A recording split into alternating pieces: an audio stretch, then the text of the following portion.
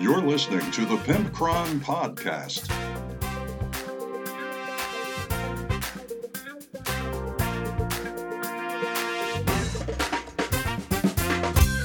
Hello, ladies and gentlemen. This is the Pimpcron, and this is the Pimpcron Warhammer Podcast. That is the podcast that you have downloaded and or are streaming in case you did not notice. I would love to hear if some of you are accidentally listening to this. That would really tickle me.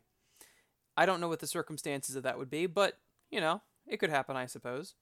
We have multiple segments for you tonight, and a couple guests as well. So first off, the Tesseract Mailbox with Lore Master Alex, and we are so excited to introduce our very first voicemail call from a listener. And it is pretty much anything you would expect from a Pimpcron listener. The phone number, I have finally remembered it after all these shows, is 419-972-1811, and that is the place where you can leave me a direct voicemail, and if it's interesting, it will end up on the air. Otherwise, you can contact me at pimpcron@gmail.com. It's spelled exactly how you would think, and I also get messages on that. Or you could contact me on the Pimpcron Facebook page, and I also take messages on that. I don't want to give any juicy details away from the wonderful voicemail somebody left us, but I think it's pretty entertaining. I think you'll like it. We got a big kick out of it, and it's exactly what you'd expect. What is that? Well, you'll have to find out. Then, after the Tesseract Mailbox, we are going to be doing a Want That or Want That Not with Just James and the Gloomtide Vortex, whatever the hell that is. The next segment, Just James will join me as well, and we will be talking about, well, here's an idea with a special mission with demons versus Tyranids, which I think is really interesting because, you know, demons can't take the souls of Tyranids, and Tyranids can't take the biomass of demons because there is none, so that's a very interesting thing, and I hope you will like that mission. Then we get into Real Talk with the Pimpcron, where it is just I, the Pimpcron, and I discuss whether or not tournaments have any obligation to have decent terrain for their players.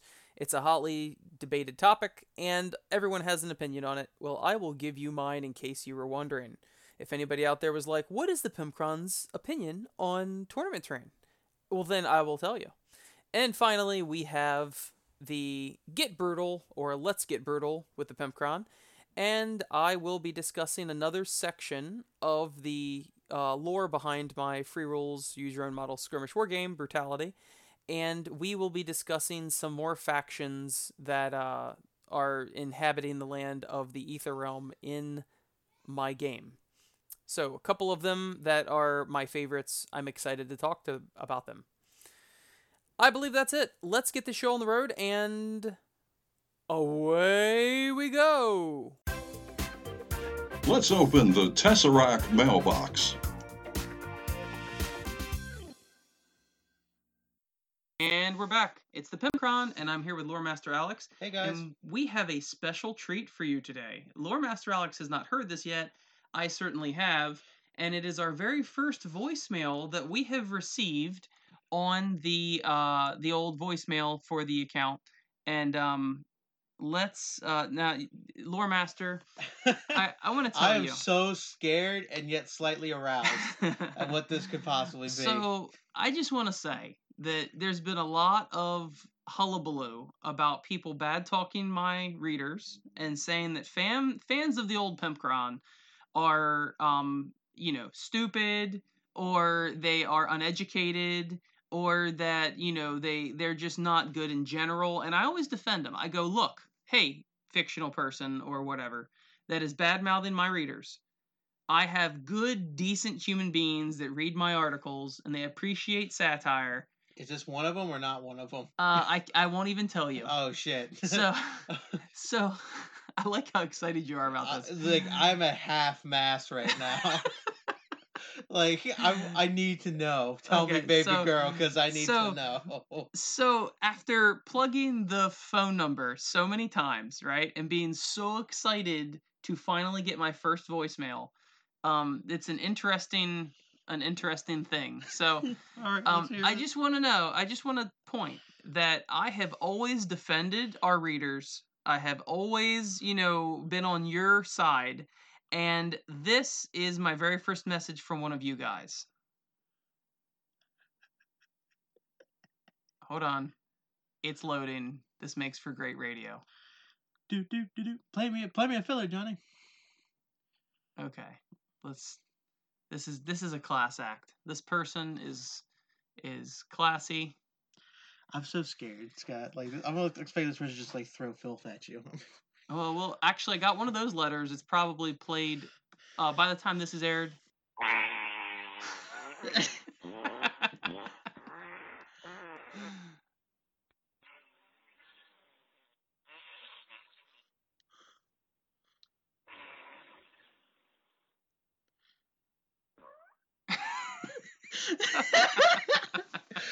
Dang it, that's not at all what I expected it to be.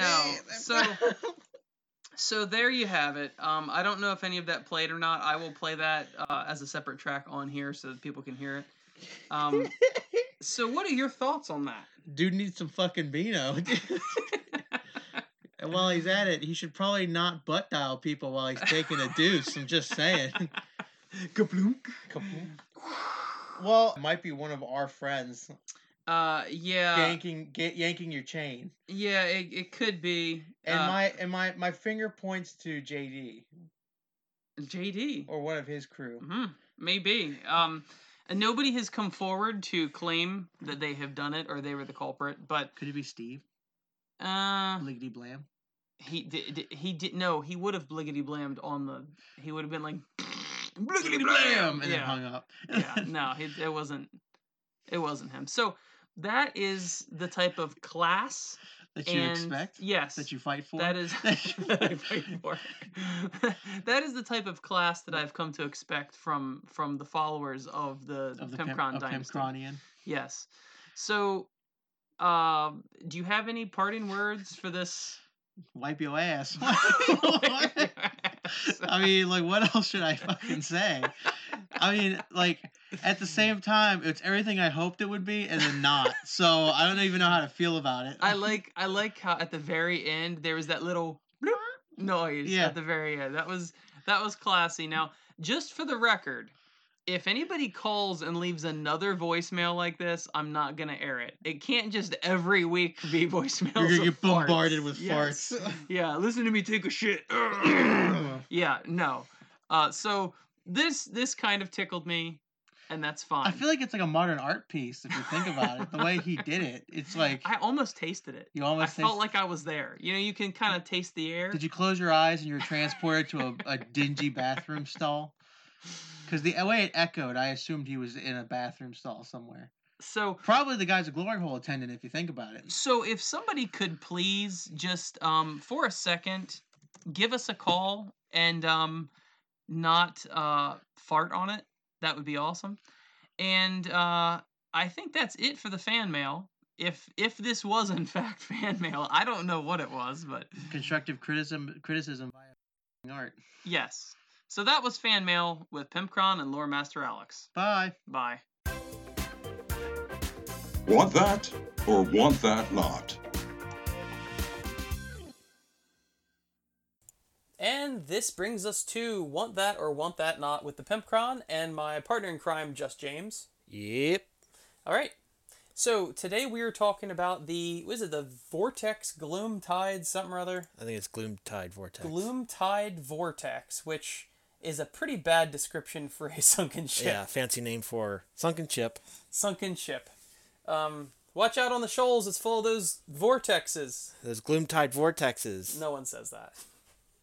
Lighthouses were strategically put around the coast of the U.S. so that we don't have so many Gloomtide Vortexes. Yeah. That's actually... So the Titanic is a big Gloomtide Vortex. So I have a lot of issues with this model. I know that you don't have as many issues with it. No, not so much. So, first off, what's it look like, Just James? It looks like a sunken ship. And I think that's what they were going for.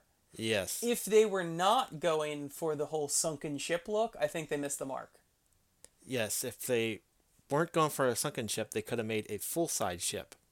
Now, if they did have intact ship in mind when they made this, they need to fire that sculptor because it does not look like an intact ship. Would you agree?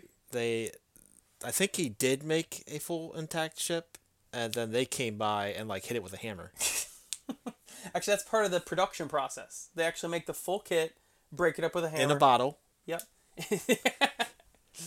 All right, so let me start by saying that my main issue with this is that it is pretty basic as far as terrain goes. It is basically anything that you could find for your aquarium that is already pre-painted and pre-assembled, made in resin, at any Michaels or Petco or any place that you might go. Even Walmart has an aquarium aisle. And I don't think there's anything special about this piece whatsoever. Do you agree or disagree? Yeah, I agree with you. It does look pretty bland. There's really no uniqueness to it as far as like army design. It just looks like anybody's wooden ship. Yeah, it doesn't even scream Age of Sigmar specifically. Like, I didn't even see anything on it that specifically you look at that sunken ship and you go, that's Age of Sigmar. Like, at least if you look at like a Bastion for Space Marines, or like the Firestorm Redoubt or whatever, like that looks like something from 40K. You can identify that. This is literally just a sunken ship. Yeah. So another issue I have with it is that it is meant to be underwater. It's got fish swimming through it. So that really cuts out the majority of the number of people that are going to be using this terrain piece to just Idoneth Deepkin players. Yeah. Unless you cut the fish out. Yeah. And also, I saw battle reports where they had multiples of them, and it doesn't really look that great to just keep when they're planting different ships. I mean, they all look the same, and it looks weird. Just having here's a ship, all of a sudden here's another ship, and then here's another ship. That looks strange to me. Wait, do you think that's Pearl Harbor? Do you think that's Pearl Harbor? I never thought about that. Anyway, so yeah, I could see definitely like at least this what's the Sylvaneth Wildwood or whatever. Yeah, Sylvaneth Wildwood. Yeah, those look like they belong on the battlefield. When a Sylvaneth player is policing them, they look like, oh, that's a forest that should be there. Right. Now I was thinking in the middle of a city. In the middle of a city, yeah. What makes just as much sense is a ship in the middle of a city. So all in all, I think it's a very bland model. I don't think there's anything really special about it. You can get it from any retail store or whatever, already pre-painted and assembled. But also, I find it, I've always heard that Games Workshop has a lot of upfront costs, like the research, development, design, sculpting, yada yada, right? And you think that they would want to get the biggest bang out of their buck when they do make a model set. So you think that you would make it, like, number one, 40K players are not going to buy the ship. It just doesn't scream anything about the future. Now, of course, there's feudal worlds or whatever, but just let's ignore that for the time being. And Age of Sigmar players aren't even really going to buy it because it's an underwater ship. Even if you cut the fish off, it's still just a ship. And so really, it's really only relegated to Idoneth Deepkin players. Yes, correct. Which bothers me, like when they made the Tau Tidewall. Gun rig thing. Yeah, or like even the Imperial Bastion. That sort of stuff is so specifically one army. Although you could argue that the bastions and the what else are they called? Not bunkers. The Imperial bunkers, yeah. Okay. All of that stuff, at least, we're very Imperium-centric in 40K generally. The Fortress of Redemption. Yeah, yep, that stuff. We're pretty Imperium-centric, so most of your train will probably be Imperium-themed. Boring, yes. Boxy, boring, whatever. But the Tau, once again, that you're probably not going to see that in regular train unless you play Tau. Right. And that sort of thing kind of weirds me out, because you think Games Workshop, like all those years ago, they started doing the multi-sets where like one box of models will make, this will make, metamorphs or acolyte hybrids. So they only designed one box, and they're going to make you buy it double if you want both units. That's more bang for their buck, and I think that's a smart business choice. But this, I don't know, I kind of shake my head at. Yeah, I can see your points on that. So why do you think they made this? Well, with the rules, I think it's kind of nasty for Deepkin, I believe. I think it's just like the Feculent Narmal for Nurgle, where the rules, are crazy for it. And the Sylvaneth Wildwood is good for Sylvaneth. Mm-hmm. It's just for the Deepkin players to buy. They keep buying it, especially when you keep planting more of it. I think that's just really why they made it. I guess do they pay points for that? The first one is just 0 points. Oh, that's interesting. So basically, what you're saying is it's just simply to support a new army. Yes. I mean, the Idoneth Deepkin don't have that many units, right? Maybe 6 units or something, 8 units. Yeah, around there. So then I guess they figure, well, we'll give them some terrain that will be themed like them, and I'm just very iffy on it. Like I said, it looks like a wrecked ship. I mean, they nailed it. It's definitely a wrecked ship. It's definitely a wrecked ship. Don't try to make that ship float, because it's not gonna. I mean, a Gloomtide Vortex. Oh, shit, yeah. Whatever that is. Do you want that, or do you want that not? I guess you could say from a Idoneth Deepkin standpoint, and from a general player standpoint. Deepkin standpoint, yeah, I have some Deepkin.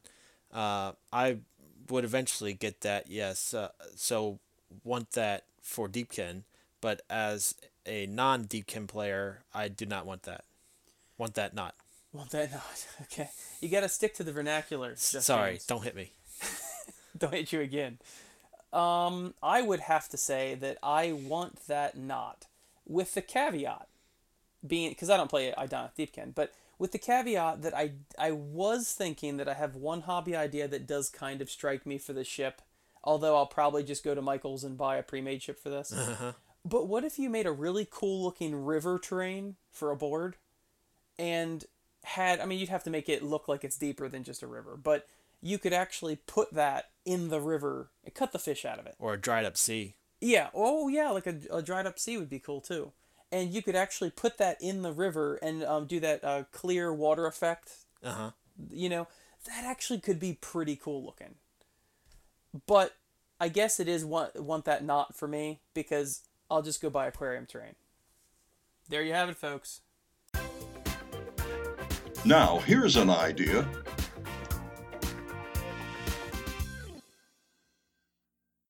Welcome back, boys and girls. This is another edition of Well, Here's an Idea. And today I am joined by my pal, Just James. Hello, Just James. Hello. And today we also are talking about missions that are a bit army-specific. What was your idea, Just James? My idea was based on the story in the 7th edition Tyranid Codex between the Tyranids and demons. Mm-hmm. They were on a planet. The Tyranids were on a planet that the Grey Knights were defending a artifact or something that was holding the warps in, and the Tyranids attacked the Grey Knights and killed them, which caused the warp to open to invade the world. Well, when the demons came surging up, they saw the Tyranids, eating all the life force on the planet, and the demons got pissed off about it and started attacking the Tyranids. And so the Tyranids at first didn't really recognize them as a threat. They were just a little like bugs or whatever. Because you can't eat a demon. Yeah, you can't eat a demon. So after a while, the Tyranids eventually saw them as a threat, as another predator. So they started attacking the demons. Well, after a while, the demons realizing that they aren't getting any souls from these Tyranids, they eventually started being pulled back by the bigger gods, and the Tyranids eventually were able to chew up all the life on that planet. So for the idea for this mission, we said what, like 15 objectives, something Yeah, like that. 15 objectives representing the humans or whatever was that's on the planet uh, that the Tyranids would have to try to eat, and the demons would try to corrupt. Okay. First of all, I think that players should probably take turns setting up the objectives, not in a deployment zone, and at least 6 inches away from each other is probably a good idea. Yeah, that would be a great idea. And if you're doing it narratively, of course, scatter them. Don't just put them along your deployment edge like a rube. Yes. So we were talking about this, and we were saying that maybe we wanted to have two different type of objectives. No, I should say goals, not objectives. That's confusing. Two different types of goals between the Tyranid player and the Demon player. So what was the goal for the Tyranid player? The Tyranid player would be to hold the objective, and each turn they would gain a point as representing the Tyranids consuming the life force. Mm-hmm. And the demons would be to they would also get to the objective, and they would destroy the objective. That would be them, corrupting the soul or disposing of the body, so the Tyranids wouldn't be able to regenerate their units with them.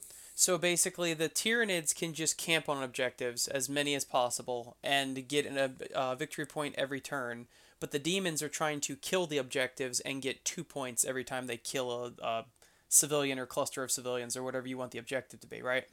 Yes, correct. Like I said off the microphone, that I've always liked the idea of two different armies having two different I shouldn't say objectives, goals, two different goals in a game.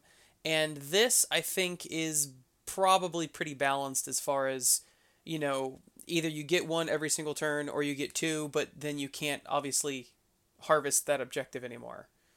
I think that's pretty interesting. And another twist on that would be you had the idea of maybe bringing in Tyranid reserves. Yes, for as their Tyranids are holding objectives, they would gain those victory points or reserve points, I guess, if you want to call them in this instance. And for a set number of points, you could bring in more Tyranids as you go along. And the demons, of course, they're coming in and they're destroying the objective, so the Tyranids wouldn't be able to gather up more points for the reserves. Although, I do like that idea, like they're adding it to the biomass, and they're going to be, making more Tyranids and sending them on the board. But, really, you could do the same thing with the demons, technically. Like, more and more of them are pouring out of the warp. Yeah, you could do that, too. You could do that either by earning it, by killing the souls, or you could just have a smaller amount of demons every turn come on the board. But the Tyranids have to earn theirs, but they get better stuff when they earn it. That would be interesting. Each turn you get just X amount, depending on the size of your game, but you get X amount of troops, demon troops on the board. Uh-huh. And you get, let's say, 100 points of troops every turn come on.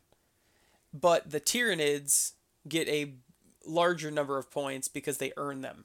So you could bring Carnifexes or anything else you wanted on the board. Yes, both sides could start off with the infantry dudes, and then for each points, a certain amount of points, you could bring in the heavier stuff, the bigger stuff. Mm-hmm. So if you're bringing in, automatically bringing in 100 points every turn for demons, just in troops, then you would want to figure out exactly how many points to give the Tyranids each turn for each objective. That might be a little bit of doing, as far as math. Yeah. Because you don't want it to be 1,000 points a turn, but you don't want it to be 50 points either, because they're earning it. Yep. So you could also, with this new edition, go by power level. Yeah, because power level is a smaller number, and that would be much closer to the actual victory points they're earning. Yeah. Because, if they grab, you could assume they might be able to grab half the objectives in a turn. That would be 7 power level. Yep. Now, I don't know off the top of my head. I have my book here for my Tyranids, but, how much power level is... I feel like it's probably 7. I know demons, for a squad of 10 demonettes, is 4. Oh, 10 Termagants is only 3 power level. Oh, yeah. Shit, that's awesome. So, and you know what? They could save them, too. Save them up for a big baddie. Yeah. That would be yeah. awesome. I mean, 3 Hive Guard is 7 power level. So in one turn, you could bring on 3 Hive Guard. Yeah. I was actually, I just had the thought of if you wanted to do an even bigger narrative, you could start with the Grey Knights holding the warp protecting artifact or whatever it was, while the other player plays the Tyranids. And, obviously if the Grey Knights win, nothing happens. If the Tyranids win, then you could do this whole demon mission. That actually would be pretty cool. And that could be either 3 players involved, or if somebody happens to have demons and Grey Knights, or whatever. Yeah. So there it is. There is our, well, here's an idea for this edition. And I will talk to you later. See ya. Now it's time for Real Talk with Pimpcron. And now we're back for our main topic for tonight, which is, does the quality of terrain matter in a tournament? Now, of course, everybody has heard in the last couple weeks about the London GT and their mini fiasco they've had regarding terrain. Apparently, the upper tier boards had perfectly fine terrain, but there's been a picture that went pretty viral and was going around all the social media circuits that they had some pretty shitty terrain on their lower tables. Now, I'm not here to bash London GT. I have no idea what their scenario is. I don't know what their circumstances are. I don't know them personally, whatever. Honestly, I could not give a crap about whatever happened over there. So I'm not trying to bash them in this. But it does bring up the good point, is that I was talking to some people at my club, and, well, some of them say that terrain does not matter. It really matters if it's functional. Others say that absolutely, if they're paying money, they want to have pretty terrain. Otherwise, they could just go in their kitchen and play with a soda can and a stack of saltines or something. So I, of course, run, and I'm the creator of Shorehammer, which is a convention, not just a tournament, but it's a 3-day convention in Ocean City, Maryland. So I run this tournament, and we have a very specific style of how we run our tournament. And of course, my view is going to be skewed through that, but let's carry on with it. So the people in my club that I have talked to and elsewhere online say that they are split between the two options. Yes, it matters, or no, it does not matter.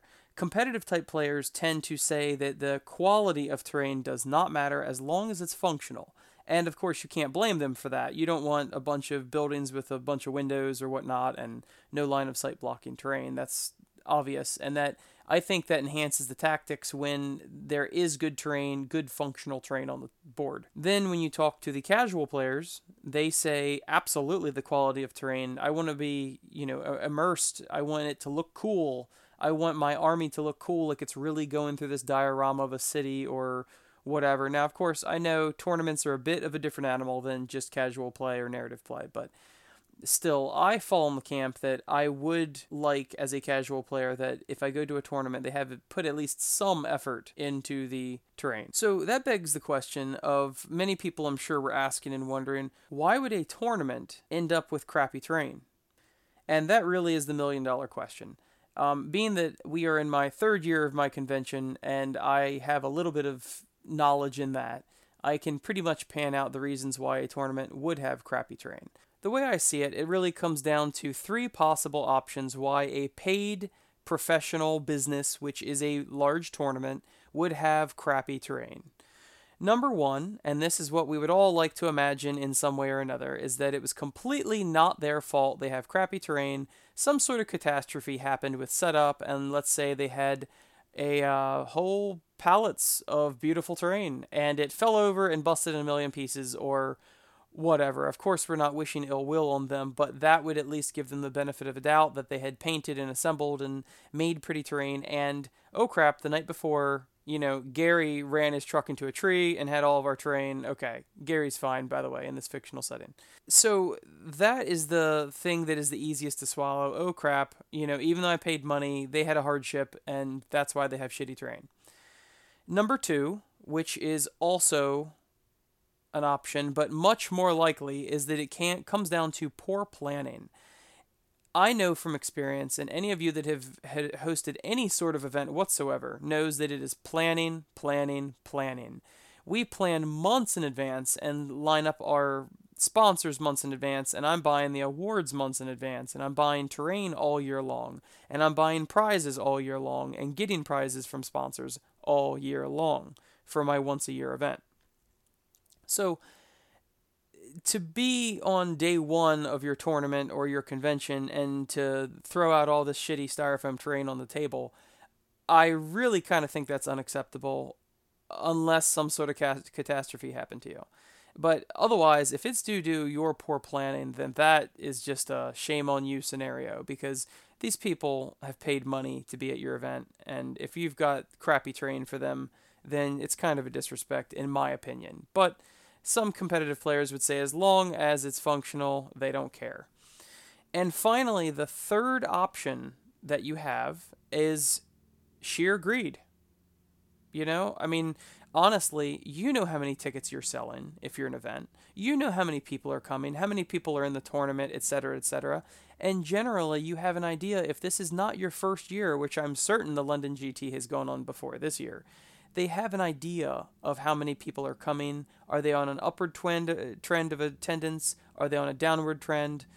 You know, what exactly is going on here? And they can pretty much forecast how many people will be coming and how much terrain they need. And they could be working on this all year round. And you know what? Wouldn't it be a shame if you overestimated it and had too much beautiful terrain? Yes, that would be an awful shame. Everybody would be upset. So you see what I mean? That honestly, the three options are it's either a catastrophe that happened that's out of their hands, it's poor planning, or it's sheer greed. And hopefully it was not greed with their situation, and hopefully it was not poor planning. I'm hoping for their sake and for their PR that, you know, it was completely out of their hands. They had no choice in it. But when I get to greed, I feel like you should be prepared if you know how many people are coming, and if it's not your first year, you should have at least an idea of your growth trend. I do say, in my verdict of this, in my final opinion, is that it does matter what quality terrain you're using. It doesn't have to be Citadel terrain. I don't give a crap about that.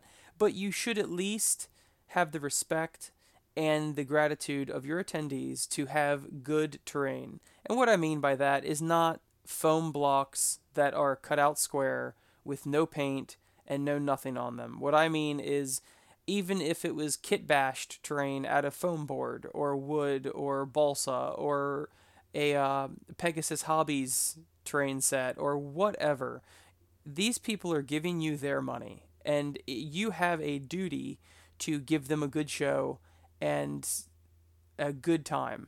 And I just feel like it's a huge disrespect. If you pay money, show up to an event, and the terrain is shit, then that's saying something about what the people who are running it think of you as their patron. And the kicker at the end of this, which was the real icing on the cake for this whole fiasco, and I do feel sorry for them. Like I said, I'm not trying to bash them. I'm just stating how I feel about it. What I'm trying to say is that you require armies to be painted and based, but then you make them play on unpainted square styrofoam boards. That just does not sit well with me, honestly, as a casual player. If you were not requiring, if you said, hey, everybody take whatever gray unprimered army you want, and then they're playing on styrofoam terrain, not only does it sound like you're playing in the ghetto, but it also at least says, hey, we're not requiring you to try, and we're not trying ourselves. And if that's the standard or the bar that you've set, then fine. That's fine. But I honestly just think it's a huge disrespect. Hello everybody, this is the Pimp Cron. I'd like to interrupt my show real quick to talk to you about a very serious subject. If you enjoy this podcast, I would greatly appreciate it if you would go on patreon.com and become a Pimpcronian. You see, my life is in shambles. My goldfish has a broken neck and is in a wheelchair. My house is currently on fire. My windows leak, even when it's not raining. I have not had a solid meal in 3 full weeks, and I haven't had a solid stool in 3 months. I cry blood, and my hamster is still illiterate. But all of that could change for me if you would just support this show on Patreon. Every dollar that you donate will go directly to my hamster's literacy fund. We will teach Nibbles to read.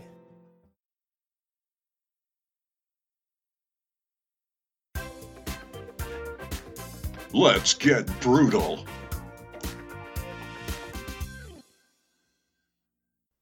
And it is time to get brutal with the Pimpcron, where I discuss my free rules, use your own models, RPG light, skirmish wargame, and we are going through the lore and backstory of the game.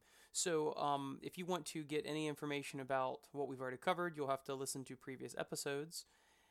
And we will dive right in. Right now we're covering different factions, major factions of this realm. Of course, there's tons and tons of small bandit groups or whatever, but townships and whatnot. But these are the ones that actually span the entire continent, usually. So tonight we will start with the Beast Kingdoms. This is a vast and varied organization, and it's an exclusive group made up of only animal men. This is due to cannibalism being so common in the lands of Ishtar. Animal men are the most commonly used for meat, due to their flesh tasting much better than humanoid. It isn't uncommon at all for a clan's dungeon to be full of animal men, being cut apart constantly for meat, only to be reawakened back in their cell for it to start all over again. For this reason, many animal men have deemed humanoids of all kinds to be their enemy and are constantly raiding villages and strongholds to free their brethren from that terrible fate. Their base of operations seems to lie somewhere in the Twisting Woods, which is roughly about the center of the continent, because their flags and symbols are seen most often in this region. The members of this kingdom include all types of animal men, from avian to feline and reptilian, all the way to aquatic and insectoid. So this is exactly the type of group that might house Ninja Turtles, or Lion-O, or the Thundercats, or, God, if you want to go real crazy, Paw Patrol. But maybe even Bugs Bunny, who knows? But these people, like we've talked about before, cannibalism is a big deal, and a lot of people have no issue, murdering a deer person or a pig person versus actually killing somebody that's humanoid. And they've gotten sick of this, and they're fighting back. The next major faction we're going to be covering is the Blood and Salt Trading Company. This is a so-called trading company. It's actually a conglomerate of pirate vessels that work out of their mobile floating base, Ishtar's Bounty. All races and genders are treated equal in this massive cartel, but the price is high to get in. In order to be accepted into this group, you must successfully steal something from the hold of one of their ships. So that sounds pretty easy, but of course it is no easy task, and only a handful of members, or new members, are inducted each year. The rest are eaten by one of the pet scargal iguanas that protect each cargo hold. Many a time has a group of people been forced to purchase their stolen goods back from this so-called trading company mere hours after being raided.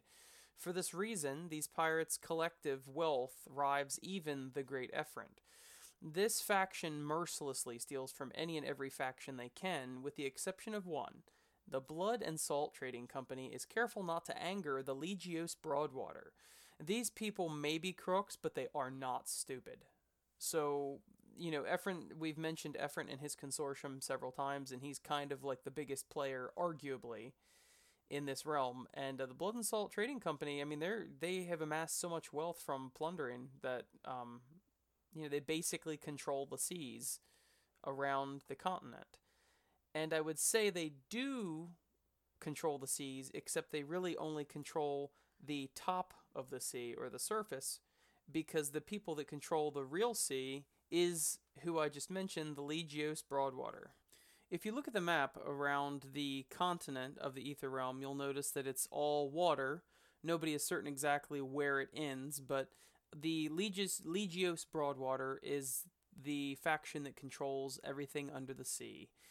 Deep under the murky sea lies the property of the Legios Broadwater. One of the most mercurial groups in the Ether Realm, the land dwellers only know a few things about them. They consist of all types of sentient underwater creatures, from hulking lobstermen to saw-toothed mako people and all forms in between. They believe that all that lies below the surface is theirs, and are more than willing to bring any interloper's life to an end if they are interfered with or trespassed in. It is said that they have far more treasure than all the other major factions put together due to shipwrecks, hidden treasure, and deep-sea platinum veins. But generally, they keep to themselves, and they have been known to come out of the water in pursuit of treasure hunters, or to prey at altars, or to take metal armor and weapons. For obvious reasons, forging metal underwater is difficult, and is much stronger than their traditional coral plate armor. And also, another interesting thing to note is that Ishtar altars only appear on land. So any Legios Broadwater people that may want blessings from the goddess or her favor through praying at altars have to come out of the sea and get on land in order to do this, which of course will cause conflict with the land dwellers. And that is all for tonight. Good people, thank you for listening to my little brutality segment, and I will catch you next week with more brutality information.